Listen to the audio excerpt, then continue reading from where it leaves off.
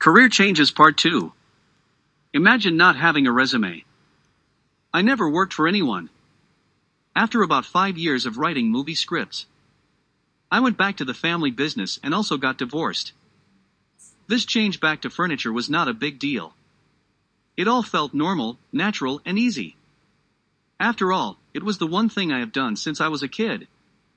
Let's not start on child labor laws, but yes, I helped out in the family business.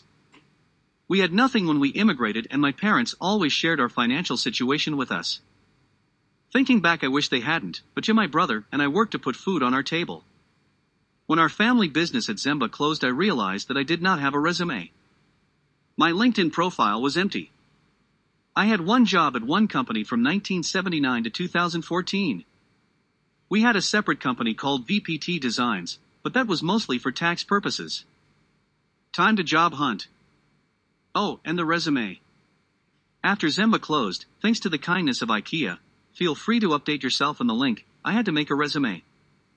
This was going to be interesting. I thought to myself, the fact that I have never been employed by anyone else, but family will surely make job hunting a pain in the ass. Career changes.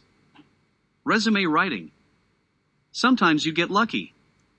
After starting up my own business, Zenova Designs, I was overwhelmed by the lawsuit between us and IKEA. It was by far the most stress I have ever had in my life, and luckily, I was able to sell the business. I focused on nothing but the lawsuit.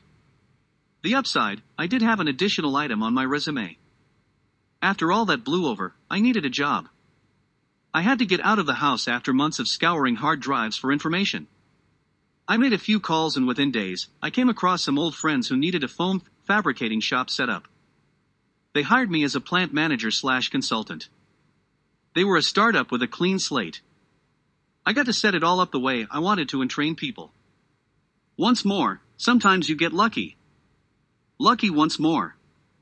Sometimes it happens. Working closely with people means you get to know them.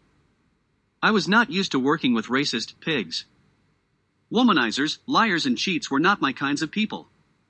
By the time the company was up and running, it was time for me to run as well.